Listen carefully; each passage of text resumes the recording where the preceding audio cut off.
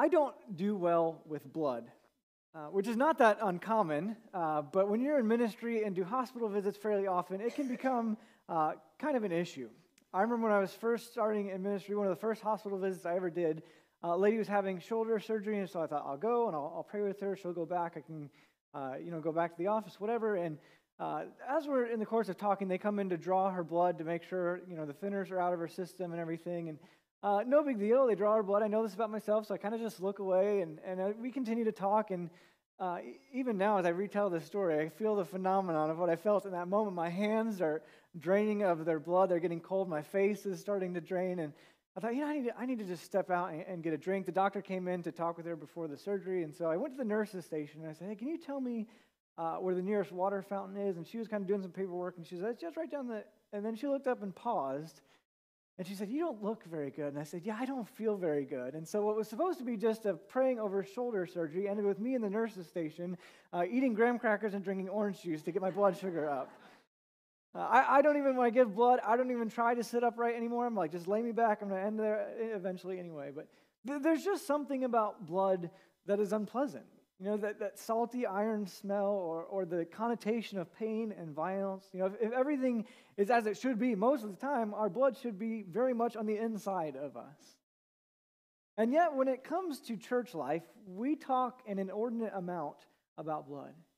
We sing songs like Love Ran Red or Nothing But the Blood. Communion, we talk about eating the body and drinking the blood of Jesus.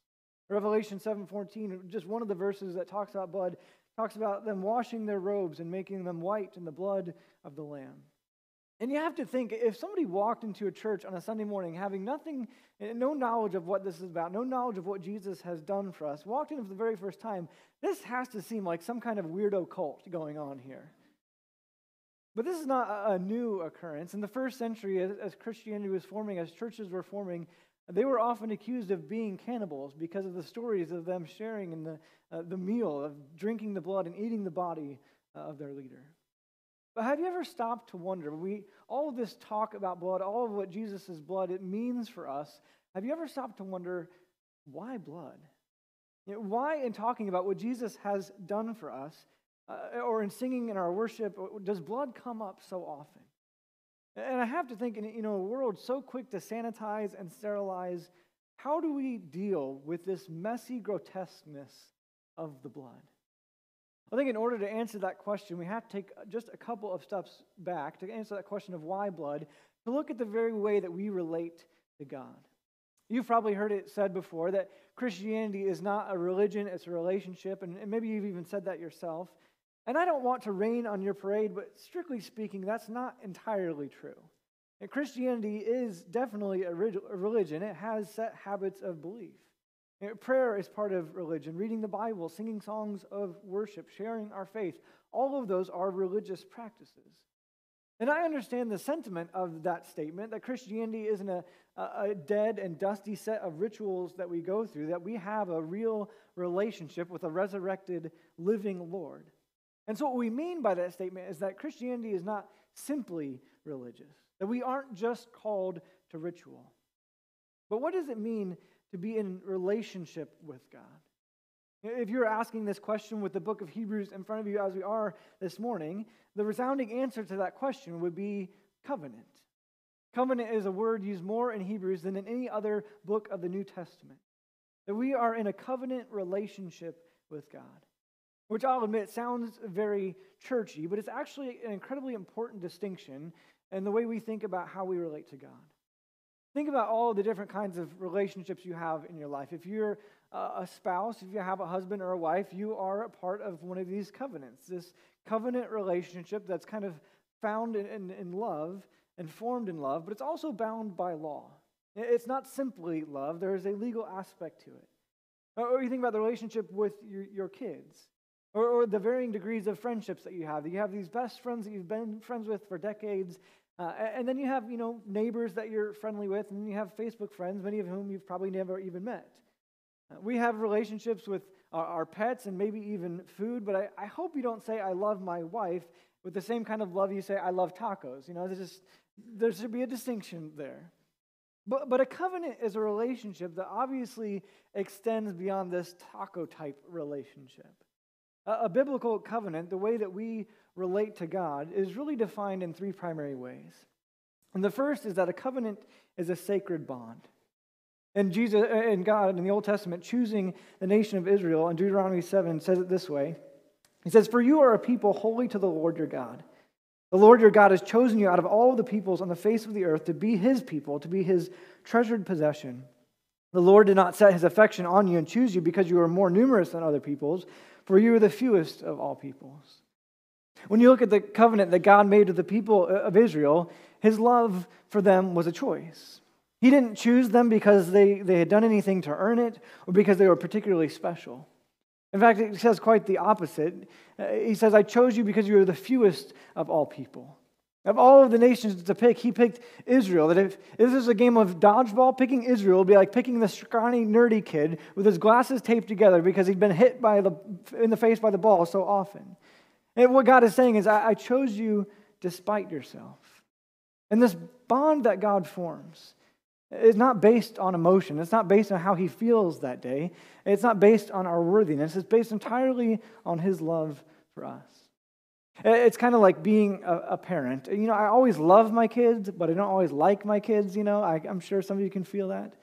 But there's also nothing that they could do that would make them any more or less my sons. My love for them and their position in my life is not determined by how I feel about them at any given moment. And that leads to the second tenet of what a covenant is, that it's sovereignly initiated, which is a fancy way of saying the people who has the higher position sets the terms of the covenant. Again, applying it to children, when you are having the dinner battle with your kids, you have an opportunity as the higher person in charge to say, "You're not getting your dessert until you eat your dinner." You set the terms. What's going to happen if your kid comes to you before the dinner and says, "I'm initiating the terms of my covenant eating my dinner tonight. Please sign here, here, and initial here that all desserts will be given henceforth prior to dinner being served." That you'd be like, "Keep dreaming, kid. That's not happening. I set the rules here." And so in a covenant, a king of a greater kingdom would go to a tiny one and say, "Hey, let's make a deal. I'll offer you protection and resources and everything you need as long as you pledge your loyalty to me. But if you go back on our deal, then there will be consequences." Or at least that's how most covenants went. But when God made a covenant, he did it a little differently. In Genesis 15, we see one of these covenants taking place between God and Abraham, that God has promised Abraham this nation of descendants and a land that they would call their own. He's setting the terms of the covenant. He's saying, "Abraham, if you are faithful, because of your faith, I will give you these things." And yet, in the act of this, he has Abraham do something kind of peculiar. Abraham brings a cow and a goat and a ram and a couple of birds, and he is ordered to cut them in half and kind of set them on each side to form this aisleway. And so you have this aisle of blood and guts and entrails, and for these two parties to walk through in this symbolic way. It's an act of saying, if either of us breaks our side of the covenant, may we be like these animals. But here's the amazing thing about that story. When it comes time for Abraham and God to walk through this aisleway, for them to pledge that if anyone fails to live up to their end of the deal, then they deserve death. God puts Abraham into a deep sleep, and he walks through the aisle alone. God accepts the responsibility of the covenant for both parties upon himself. In effect, what he's saying is, if you or your descendants break this covenant, Abraham, I will offer my life as the penalty. I will go through the deaths that you deserved. Which brings us to the third tenet of this covenant, that a covenant is made in blood. And it also brings us back to that question, why blood? Why have this messy aisleway of animal carcasses? Can a handshake not suffice in a situation like this? Why have all of these animal sacrifices over and over, year after year, with the slicing and the slaughtering and the sprinkling? And it all comes down to that sin leads to death.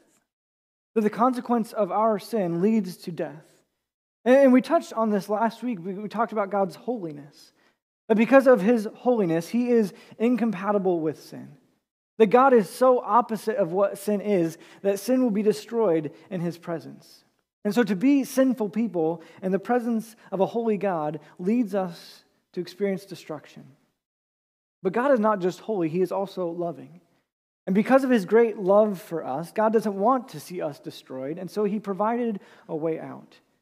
Because blood represents life, God allowed the blood of animals, bulls and goats, to cover our guiltiness for a time.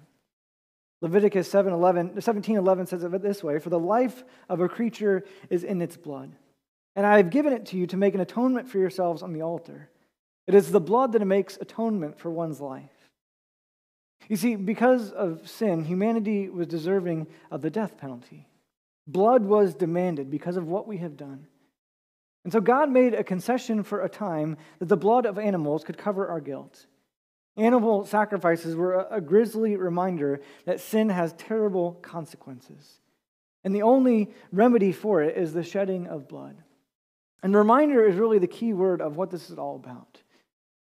I think of it this way. A couple of months ago, a memory popped up on one of my social medias that on the day that it happened was a very bad day for me. We were still living in the Midwest, and so we had just gotten back from a 22-hour trip to Florida. We had driven straight through. We were all tired and on edge. And as if that day wasn't enough of a challenge already, 2-year-old Chandler decided to expand his brain further and test the properties of gravity and inertia by chucking his water bottle straight at our TV. It barely hit it, just the bottom corner, but it was enough to shatter the entire screen of my 10-month-old Dream TV. Now, as a 2-year-old, there was nothing he could do to fix it. He has no money, he has no ability to fix it, and so the punishment was no week of TV. The punishment would not bring the TV back, but for him, it was a reminder that every day he would ask to watch the show, and he would be reminded of the decision that he had made. And on a much larger and grislier scale, animal sacrifices were kind of the same way. They couldn't fix the problem. They couldn't fix our sin problem, but they served as a reminder of our sin. There was nothing that we could do to fix our sin, but we needed to be reminded of it, of our need for salvation. Hebrews chapter 10, verse 1 says it this way. It says, "The law is only a shadow of the good things that are coming, not the realities themselves. For this reason, it can never, by the same sacrifices repeated endlessly, year after year, make perfect those who draw near to worship. Otherwise, they would not have stopped being offered. For the worshipers would have been cleansed once for all and would no longer have felt guilty for their sins. But those sacrifices are an annual reminder of sins. It is impossible for the blood of bulls and goats to take away sins." Hebrews is saying that because all these animal sacrifices only served as a reminder of the sin that gripped us, they aren't just offered once and go away. They're offered year after year, over and over. The high priest would enter the most holy place on the Day of Atonement and would offer the blood of bulls and goats as this reminder of sin. Year after year, it would kick the can a little bit further down the road. It would cover sins for one more year, and the whole thing needed to be repeated over and over again, while never truly fixing the problem. He says it was a shadow of the things that were coming. In other words, I think those sacrifices were kind of like a toy vacuum cleaner. Both of my boys, for whatever reason, love to vacuum, and I don't know why. They're weird kids. But when Chandler was little, and then I was passed on to Brannigan, he wanted to vacuum all the time, but we didn't want him to be hauling our big old vacuum out of the closet, and so we got this little Walmart special, and it makes fake noise and blows around fake dust, has a fake brush on the bottom and a fake dirt collector, and tragedy of tragedies, the batteries are dead right now, and so that's a real shame in our house, but nobody would look at this vacuum cleaner and mistake it for the real thing. Nobody would look at this and think that must be the reality in itself, that this only exists because there's a greater reality of a real vacuum cleaner out there somewhere. This only exists as a shadow, as a copy of the real thing, which of course leads us to Jesus. That Jesus is the reality, and everything before him pointed to him. Jesus is the sacrifice that we always needed, the only sacrifice that could satisfy the holiness and the love of God. God's holiness demanded that sin be dealt with through the shedding of blood, human blood. But his love meant that he would shed his own blood, that he would walk through the pieces as he did with Abraham, that he would go to the cross, that he would fulfill the covenant consequences that should have been ours to pay. And so to atone and pay for human sin, God would become human to spill human blood. And in his perfection, Jesus offered us the sacrifice that was sufficient to finally satisfy the penalty. Chapter 9, verse 12 says it this way: Jesus did not enter by means of the blood of goats and calves, but he entered the most holy place once for all by his own blood, thus obtaining eternal redemption. The blood of goats and bulls and the ashes of a heifer sprinkled on those who are ceremoniously unclean sanctify them, so they are outwardly clean. How much more then will the blood of Christ, who through the eternal Spirit offered himself unblemished to God, cleanse our consciences from acts that lead to death, so that we may serve the living God? For this reason, Christ is the mediator of a new covenant, that those who are called may receive the promised eternal inheritance, now that he has died as a ransom to set them free from the sins committed under the first covenant. You see, it's through Jesus' blood that we have entered into a new kind of relationship, a new covenant with God. It's through Jesus' blood that we are no longer under the death penalty because Jesus took on the penalty for us. It's through Jesus that God's wrath against sin has been satisfied, and now we get to stand innocent in his eyes. Even though we should have been the ones to pay, to walk through the animal carcasses, even though we could have never paid for the TV, even though we were completely undeserving of that kind of grace, God's love made a way. And this love doesn't just satisfy the requirements of his holiness, but it allows us to enter into a totally new kind of relationship with him. A new kind of covenant. A covenant not written on stone, but on our hearts. That we are now changed from the inside out. That our list of behaviors that we could never stand up to is no longer the requirement for us. And is no longer pushed a little bit down the road by the sacrifice of animals, but is taken care of once for all by the blood of Jesus. This covenant where God is no longer distant or foreign, but can be known intimately through Jesus. This covenant that doesn't need to be renewed over and over and over through the blood of animals, but where our sins have been taken care of once for all time. And so again, we come back to this question, why blood? And the answer is because the blood of Jesus is the only hope that we have. The death that he died and the new life that we get to live and he lives through his resurrection gives us a standing before God that we could have never had without him. And so the question I want to ask you this morning is, what have you not submitted to be cleansed by the blood of Christ? We like to offer subpar sacrifices, not animals, but other attempts to cover our sin. We say, I've tried to be a good person. Or I've done more good stuff than bad stuff. That has to count for something. I've been really generous and charitable. I tried to be kind. And all of those are good things. I'm glad that we do them, but they will never be enough. It's only trusting in the blood of Jesus and submitting our lives to him that will satisfy the debt that we owed. The other question I want to ask, and maybe the flip side of the first one, is what are you not allowing Jesus' blood to fully cover? What are you still carrying the weight of? What sin are you still being under the burden of? Whatever guilt you're carrying. If you've turned it over to Jesus, if you have repented of it, if you leave it at the foot of the cross, leave it there. That Jesus' sacrifice is more than sufficient for you. His blood was spilt so that you would continue to find freedom in him, not carry the weight of your sin. The freedom that comes from a true covenant relationship with a God that loved us enough that he would die for us. So that he could experience us through our eternity, that he would give up his life. This is the God that we serve. So the blood of Jesus is greater than any sin that we could have committed, any guilt that we carry, any shame that we have. So give it to him. Jesus is a faithful high priest. He knows what we have experienced. He has walked the life that we have walked. And he did so perfectly, so that he could be the perfect sacrifice, so that we could walk with him in freedom. So why blood? So that we could live. Blood was spilled so that we could have a relationship with him. Don't let that sacrifice be in vain. Let's pray.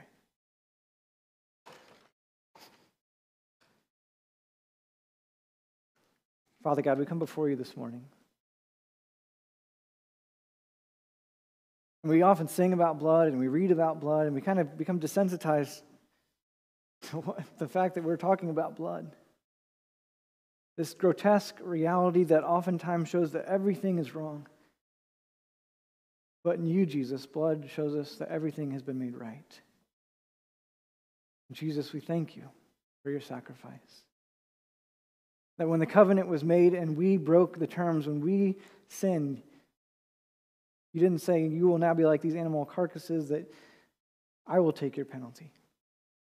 I will die the death that you deserve to die. That despite your perfection, Jesus, you would sacrifice yourself that we could live in you. And so, Jesus, that is our prayer this morning, that we would continue each and every day to live in you. That we would not let your sacrifice be in vain, but that we would continue to trust in you. Despite our past, despite our circumstances, that we would give it over to you. That you have satisfied the requirement through your holiness and through your love. Show us a better way. Jesus, please help us to walk in that better way. Covered by your blood, washed white, pure, because of what you have done for us. We pray this, Jesus, in your powerful name. Amen.